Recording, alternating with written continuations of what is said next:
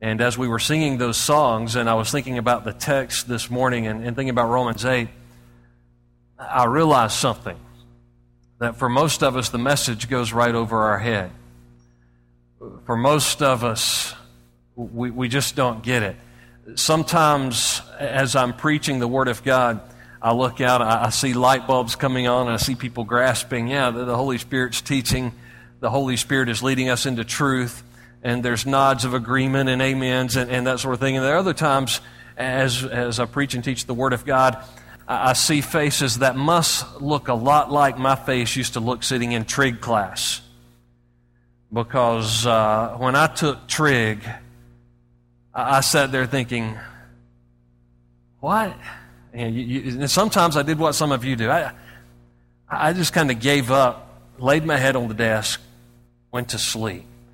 Because trig was just over my head. And the truth of the matter is that the principles that we'll look at in Romans chapter 8 are so basic, so fundamental, we can't grasp what Christian living is all about if we don't grasp this chapter. But yet they can also be so profound and so deep. If the Holy Spirit, the Spirit of truth itself, is not our teacher and our guide, we won't get it. And the way we can tell that some aren't getting it is their life never changes, and there's no joy in their face because it hasn't gotten hold of their heart. And so I want to ask you this morning to turn to Romans chapter 8. Let's look at these first few verses. It's hard to come up with a title for the series. It's just Romans 8. What else can we say? But the message this morning is titled Set Free. As you're standing, let's read the first 4 verses of this great chapter together. There is therefore now no condemnation to those who are in Christ Jesus, who walk not according to the flesh, but according to the Spirit. For the law of the Spirit of life in Christ Jesus has made me free from the law of sin and death. For what the law could not do, in that it was weak through the flesh, God did by sending His own Son in the likeness of sinful flesh. On account of sin, He condemned sin in the flesh, that the righteous requirement of the law might be fulfilled or fully met in us who walk not according to the flesh, but according to the Spirit. Father, we completely depend this morning on Your Holy Spirit to lead us into a truth that will transform our lives. Lord, I know that there are many under the sound of my voice that need to be set free. And I pray that Your Spirit and the Spirit of truth, the Word of God, will do a liberating work in our lives today. We pray this in Jesus' name. Amen. And you can be seated. Last week we looked at, in our God and Country service, Scripture that reminded us that we are free to choose to lose our freedom. This morning I want to talk about a freedom that if you grasp it, you can't lose this freedom. You know, there were many slaves after the Emancipation Proclamation, after the Civil War. There were many slaves who chose not to live a life free from their masters. They chose either because some masters treated their slaves better than others, and so they thought it might be comfortable to kind of stay and work where they were working for minimal pay, or they were fearful of some kind of new life outside of what they had always known. But I believe there is something in the imago Dei, the image of God, in every one of us that desires freedom. We want to be free. Why do we value freedom? Why do we desire freedom? I believe it's that image of God, that part of the image of God in us that doesn't want to be bound by the things of this world. And Romans 8 begins to describe what it means to be free in Christ. Dr. Danny Akin, who was my theology professor in seminary, made the statement that all Scripture is equally inspired. From Genesis to Revelation, all Scripture is equally inspired. But he went on to teach and say that does not mean all Scripture has equal importance. For instance, The book of Amos or the book of Obadiah may not be as significant to you as the Gospel of John. I mean, why is it when somebody comes to faith in Christ, we encourage them to read the Gospel of John rather than memorize Leviticus? It's because maybe perhaps we're under the new covenant because it describes the life of Christ. John chapter 3 deals with what it means to be born again. There are reasons that certain chapters in certain books of the Bible are more important to us, even though it is all equally inspired and relevant to us. Dr. Adrian Rogers, at a seminar that I had the opportunity to sit in on where he was doing kind of a Q&A, was asked this question: if you could only have one book of the Bible, what book of the Bible would that be? And he responded, I would have the book of Romans. It is the Apostle Paul's dissertation on salvation. So if I could only have one book of the whole Bible, I would have the book of Romans. From the book of Romans, we get the what we call the Roman road that leads us to a clear understanding of the gospel and a way to communicate that gospel. But he went on to add to his answer, he said, but if I could only have one chapter in all of the Bible, I would have Romans chapter 8. Another commentator made this statement about Romans chapter 8. He said, if the Bible is a precious ring, the book of Romans is like the jewel that sits on top of that ring, and Romans chapter 8 is like the sparkle in the jewel. And so if you're not getting the point, what I'm trying to say this morning is Romans 8 is a wonderful, remarkable chapter that we have the joy of studying together over this next month. And I pray that you'll bring your Bible, turn your Bible app on, whatever you have to do, and let's study this together. Read it at home, make it part of your quiet time. But let's begin to dig. We will never exhaust the riches of Romans chapter 8 in a month, but let's begin to discover some of the riches that God has for each one of us. If we grasp the truths and discover the treasures of this chapter, we would cease to live as believers such defeated lives. Jesus said in John chapter 8, verse 32, that if we know the truth, it'll do something for us. He said, you shall know the truth, and the truth shall set you free. The truth will make you free. And if we get the truth of this chapter, then we will experience more freedom in life, more passion to live free than ever before. And there's a couple of liberating truths I want to deal with just in these first 4 verses. And I believe this morning that I'm only going to try to spend time on the first point. And here are those truths. The first one is that we are set free from condemnation because of Christ's work in justification. We are set free from condemnation because of Christ's work in justification. Now, next week I'm going to deal with the Spirit-filled life and some of the verses that follow these verse 4, but I believe the second point of the text this morning, which would say that we are set free from obligation because of the Holy Spirit's work in sanctification, will lay the foundation for that. But I feel led to just kind of to push that second part to next week, because I'm convinced that this first point that I'm making in this message needs to be meditated upon, needs to be grasped, that some of you, I need to see those light bulbs coming on, that the Holy Spirit of God needs to convince you that you are set free from condemnation. Now, this sounds all theological, and I know that there are preaching schools out there today that would say, Pastor, don't use all of these theological words. Just keep it simple. Just make it where people can understand it. So what I'm going to seek to do with the help of the Holy Spirit is make that which is profoundly theological very simple, because the bottom line is theology is the study of God. And if we don't study who God is and understand the theology of this book, we will not understand the truth that sets us free. And so we can't escape being theological, because that which is theological must become spiritual and practical in your life and my life. We are set free from condemnation because of Christ's work in justification. In Christ, you and I are free from the very penalty of sin. And next week we'll discover that we are also free from the power of sin.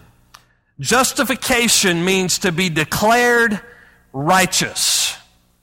Justification means that God says concerning you and me, when it comes to sin, not guilty.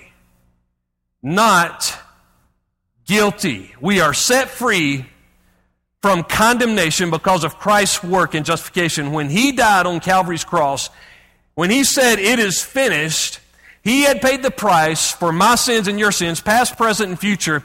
That price was applied to your life and my life when we, by faith, trusted in Christ. We are saved, as Romans, the entire book teaches, we are saved by grace through faith in Christ Jesus alone. So at the moment we trust Christ as our Savior and Lord, we have that justification applied to our life. We are declared at that moment, past, present, and future, not guilty. Verse 1 says, therefore. Now, Romans has, up until this point, described the sin problem. And when you get to Romans chapter 7, you begin to understand why he says therefore in Romans chapter 8. In Romans chapter 7, Paul is arguing that the natural man can't do what is right. You say, well, I know some people who aren't saved that do some good things. Listen, apart from faith, everything is sin. So even the good things that people do apart from Christ is considered evil or filthy rags in the sight of God because the motives aren't the same as the motives for those who are in Christ, those who have trusted Jesus as Savior and Lord. And so he says, the good that I want to do, I can't do. The bad that I don't want to do, that's all I find myself doing. The natural man cannot do that which is right. We've got a sin problem. We are sinners at birth by nature, and we are sinners by choice. By nature, all have been born with a sin nature since Adam and Eve. Ephesians chapter 2 and verse 3 says that we are all by nature children of wrath from the moment that we are born. The psalmist said in Psalm 51:5 that he was a sinner from the moment of conception. Before he even saw this world, he had a sin nature. And so we are all sinners by nature and by choice. Romans 3:23, all have sinned. Do we sin because we're sinners, or are we sinners because we sin? See, it's a circular argument. We are born with a sin nature, and as a result, we make choices, sinful choices, simply because we inherited Adam's nature. Listen, that's why my argument with sinful lifestyles that are tolerated in the world today, that's why my argument with the homosexual lifestyle isn't too much involved in whether or not they were born that way. And listen, I believe that it's possible to state an argument. Well, no one is born that way. They make choices or they experience dysfunctional environments that lead them into making decisions to do unnatural behaviors. And that may be true. Here's why I don't waste my time trying to argue that. The reason I don't waste my time trying to argue that is because I know that the Bible teaches that we are all, at birth, sinners by nature and by choice. So it's much easier for me to argue simply this: you may have a natural inclination to desire something that is sinful. The simple fact that you desire it, though, does not make it right. If a man says, I can't deny these homosexual desires, to me that is no different than another man saying, I can't deny the desire to commit adultery. I can't deny the desire to gossip. I can't deny the desire to steal and to cheat and to lie. And the truth is, the natural man cannot deny sinful desires. The natural will even choose that which is unnatural if it rejects the one who is supernatural. We have a choice to receive the supernatural work and grace of God in our lives, and when we reject that, according to Romans chapter 1, we begin to make decisions that lead us into even unnatural behaviors. So I don't try to argue whether or not somebody was born that way, because I know all are born sinners by nature and by choice. They are born with sinful desires. What I do argue is the desire to do something in the natural man does not make it right. As a matter of fact, the natural man can do no right if we get down to the very motives of why they do what they do. Lies, drunkenness, theft, adultery, laziness, gluttony, all destructive behavior condemns us. It condemns us. We stand condemned before Almighty God because of sinful choices. And that's not a popular message today. It's not popular even for pastors in evangelical churches across this land to stand and say that everyone is a sinner by nature and by choice until they have been declared righteous, not guilty, by Almighty God through the grace of God when they trust Christ as Savior and Lord. The Neo-Orthodox movement. By the way, Neo-Orthodox is just another way, if you hadn't called on to this, of saying liberal. When we refer to the Neo-Orthodox, we're talking about people who do theologically what political liberals do with the Constitution. They do it with the Bible. Political liberals take the Constitution and they say, well, it's a living document, so we'll change it to mean whatever we want it to mean as times go by. A theological liberal, Neo-Orthodox Christian will say, you know what, we'll just make the Bible believe what we want it to believe, rather than take it at face value for what God said. And they've come along and they constantly pick and choose which verses they believe are inspired and throw out the ones that they don't like. And so the Neo-Orthodox movement is constantly reminding us of John 3:17, which I am so grateful is in the Bible. We all know John 3:16, for God so loved the world that He gave His only begotten Son, that whoever believes in Him shall not perish, but have everlasting life. That's the gospel in a nutshell. And so the Neo-Orthodox comes along and says, let me remind you of John 3:17, for the Son did not come into the world to condemn the world, but that through Him the world might be saved. And so they'll say, we can't preach on sin. That condemns. We can't call things sin. Well, that's condemnation. Jesus didn't come into the world to condemn sin, but that through Him the world might be saved. But listen, why does the world need to be saved? Those who will argue that we should focus more on John 3:17 should also argue for John 3:18, which says the world is already condemned.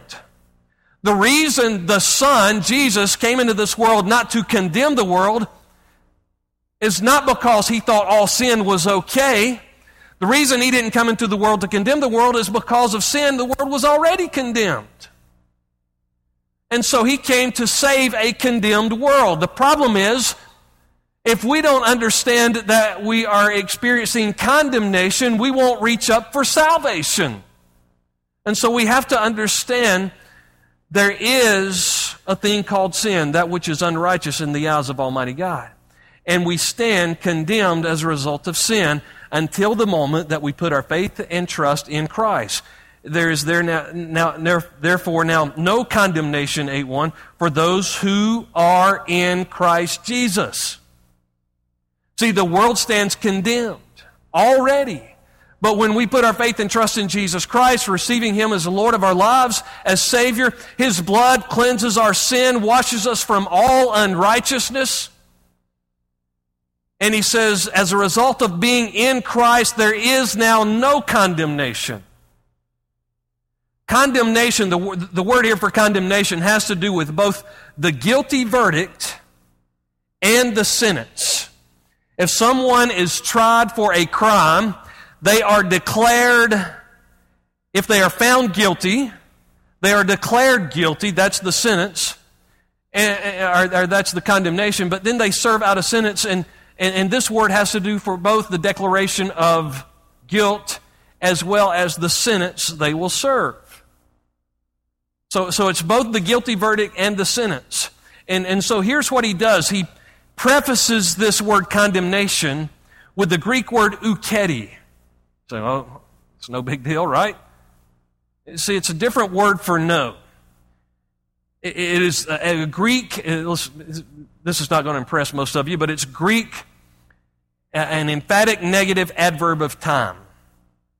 Well, Pastor, what in the world does that mean? It's an emphatic negative adverb of time. Here's why that's important. It means that you are not only free from the verdict and declared not guilty, it means you are forever free from the accusation and forever free from the sentence. Past, present, future, you are free from condemnation because of what Christ did for you when you are found in Him. Christ is our advocate. But Satan is the prosecuting attorney. He's called the accuser of the brethren. And he is still accusing the brethren. Now, here's why it becomes very significant for so many of you who are already saved by grace through faith in Christ alone. You say, Pastor, this morning I came to church knowing that I am 100% saved, born again, child of God, but I don't always live free. It's because Satan, the accuser of the brethren, is still crying out. Listen, even though you've been saved, he's still crying out, but you know you're guilty. But you know you're guilty. As he's being escorted out of the courtroom, he's still saying, but you know you're guilty. You know you're guilty. You've been... Jesus was a very wonderful advocate.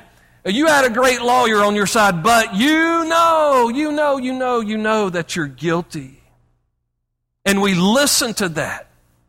And what we spend many of the days of the rest of our lives striving for is some casual level of comfort found from this statement. We look for a casual level of comfort by saying, my sins are in the past. My sins are in the past. We draw some comfort from that. My sins, I'm just a sinner saved by grace. My sins are in the past. My sins are in the past. The Bible never calls you a sinner after you're saved. It calls you a saint. Doesn't even call you a sinner saved by grace. You're a saint. Uses the word sinner as past tense. It's what I was, not what I am today. And so we're striving for a casual comfort level. My sin is in the past. My sin is in the past. My sin is in the past. When Jesus wants each one of us to experience the inexpressible joy of being able to say, what sin? What sin? My sin's not in the past. My sin no longer exists. I have been declared righteous. I have been declared not guilty. The Lord laid on Him who knew no sin the sins of us all, that we might become the righteousness of God in Him and in Him alone. See, why is it important to grasp this? See, the me I see really is the me I will be. If you're going around and you say, I know that I'm a child of God, but there's a sin, Hebrews chapter 12 tells us to lay aside the sin which so easily ensnares or entangles us and run with endurance the race that is set before us. If there's a sin we struggle with that so easily ensnares us, and we're battling with that, if the devil can just get us to say in our mind and in our heart, you know what? I've already blown it. I've already blown it. Then we will continue in it. Well, I've already messed up. And so there's a teenage girl somewhere, she already feels dirty, so she keeps on participating in the behavior because she's listened to the condemnation of the enemy. There's a young man who continues to do the same things because he says, I've already blown it. But when we come to Jesus Christ by faith for forgiveness, he's going, what sin? What sin? It no longer exists. But the devil's crying out, you know that you're guilty. And we're saying, I've already blown it, but the grace of God is saying there is therefore now no condemnation. The accusation is even done away with. See, sin for those who are saved, living the Christian life becomes a lot like many of you men when you get a brand new pickup truck. What happens when a man gets a brand new pickup truck? See, he had that old one, and when he had that old one, he didn't bother just kind of throwing yard debris and everything in it, throwing all kinds of tools in it. You know, it's already so scratched up it don't really matter. He would go down any road through the woods, or even if there wasn't a road, he would make one. That's his truck. Go where he wants it to go. But then he gets a new truck. And it almost makes life a little more difficult. Well, I don't want to get it scratched up. I don't want to mess my truck. I can't go down that road. I can't throw that in there. So you see, what happens when we understand there's therefore now no condemnation? When we understand there is there now for no condemnation, I am clean before Almighty God. I am clean in the eyes of God because I'm covered with the blood of Jesus. I begin to say, you know what? I don't want to put that junk in there. I don't want to go down that road. Why? Because I'm clean before Almighty God. See, this is not a license to sin and say, well, if I'm washed clean, I might as well keep on sinning. No, that's evidence that I didn't get the real thing. But if I truly understand that I'm clean before Almighty God, that there's there now no condemnation, and I've been washed clean, then I begin to say, I'm not throwing that in there. I'm not going down that road. I want to live a life pleasing before Almighty God. There are people that just continue in sexual sin and gossip and lifelong addictions, saying, you know what, you can't teach an old dog new tricks. See, here's the problem with that statement. If you are in Christ, you're not an old dog anymore. If you're in Christ, you are a new creation. 2 Corinthians 5:17. If any man be in Christ, he is a new creation. Old things pass away, all things become new. What has God done with my sin? It's been atoned for. It's been covered in the blood of Jesus Christ. He paid the price for that sin. He said it is finished. Listen to what some of the Old Testament verses prophesied concerning what would happen to your sin under the new covenant when Jesus came along. Micah 7:19 says it was trampled under his feet and that it was cast to the bottom of the ocean floor. Psalm 103 and verse 12 says he has removed our sins as far as the east from the west. Why does he say east from west instead of north and south? See, you can go south only so far before you start heading north again, right?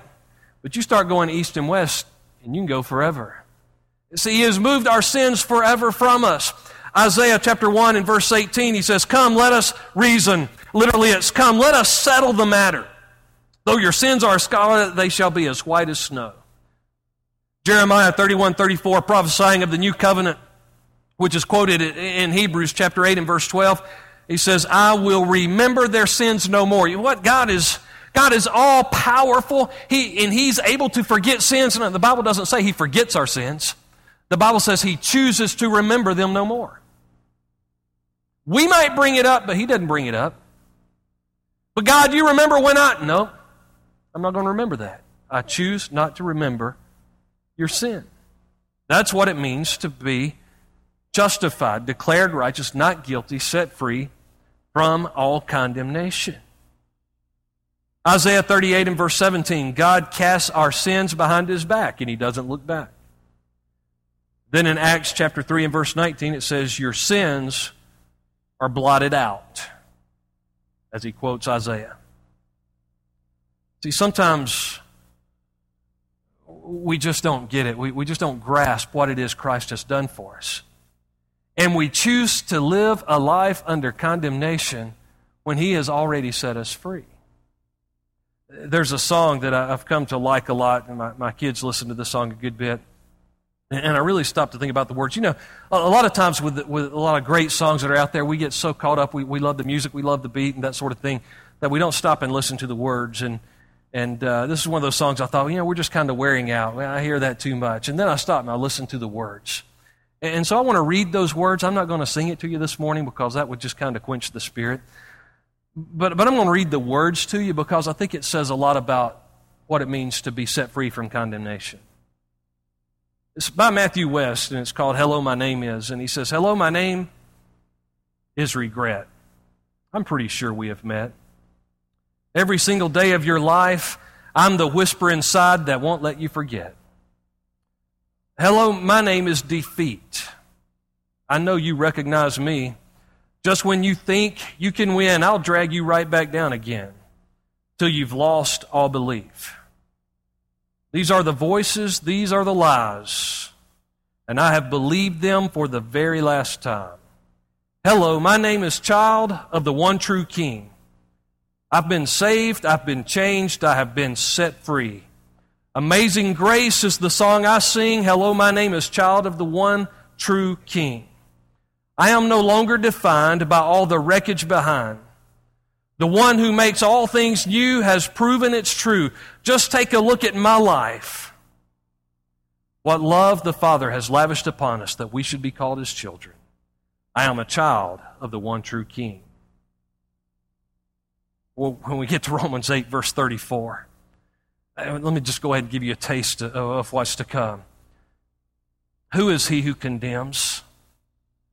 It is Christ who died and furthermore is also risen, who is even at the right hand of God, who also makes intercession for us. You know what he's saying there? He's saying, listen, is there a lawyer? Is there a prosecuting attorney who could get a conviction in your life and can condemn you to hell forever for your sin? Yes, it's Jesus Christ. But by the way, at the moment you receive Him as Savior and Lord, and you are declared righteous, not guilty, Jesus is no longer your prosecutor. He has become your advocate, and He speaks on your behalf. So the only one who could condemn you is the one who died to save you. And so who are you in Christ? Just a sinner saved by grace, or a child of the one true King? A new creation. Folks, next week we'll talk about being set free from the power of sin, no longer under obligation. But we'll never be able to grasp that until we deal with this, set free from condemnation. Because I sense that there are many of you that struggle with condemnation. But you don't know what I've done. Listen, Jesus knows, and He died for that sin. Would you bow your heads with me?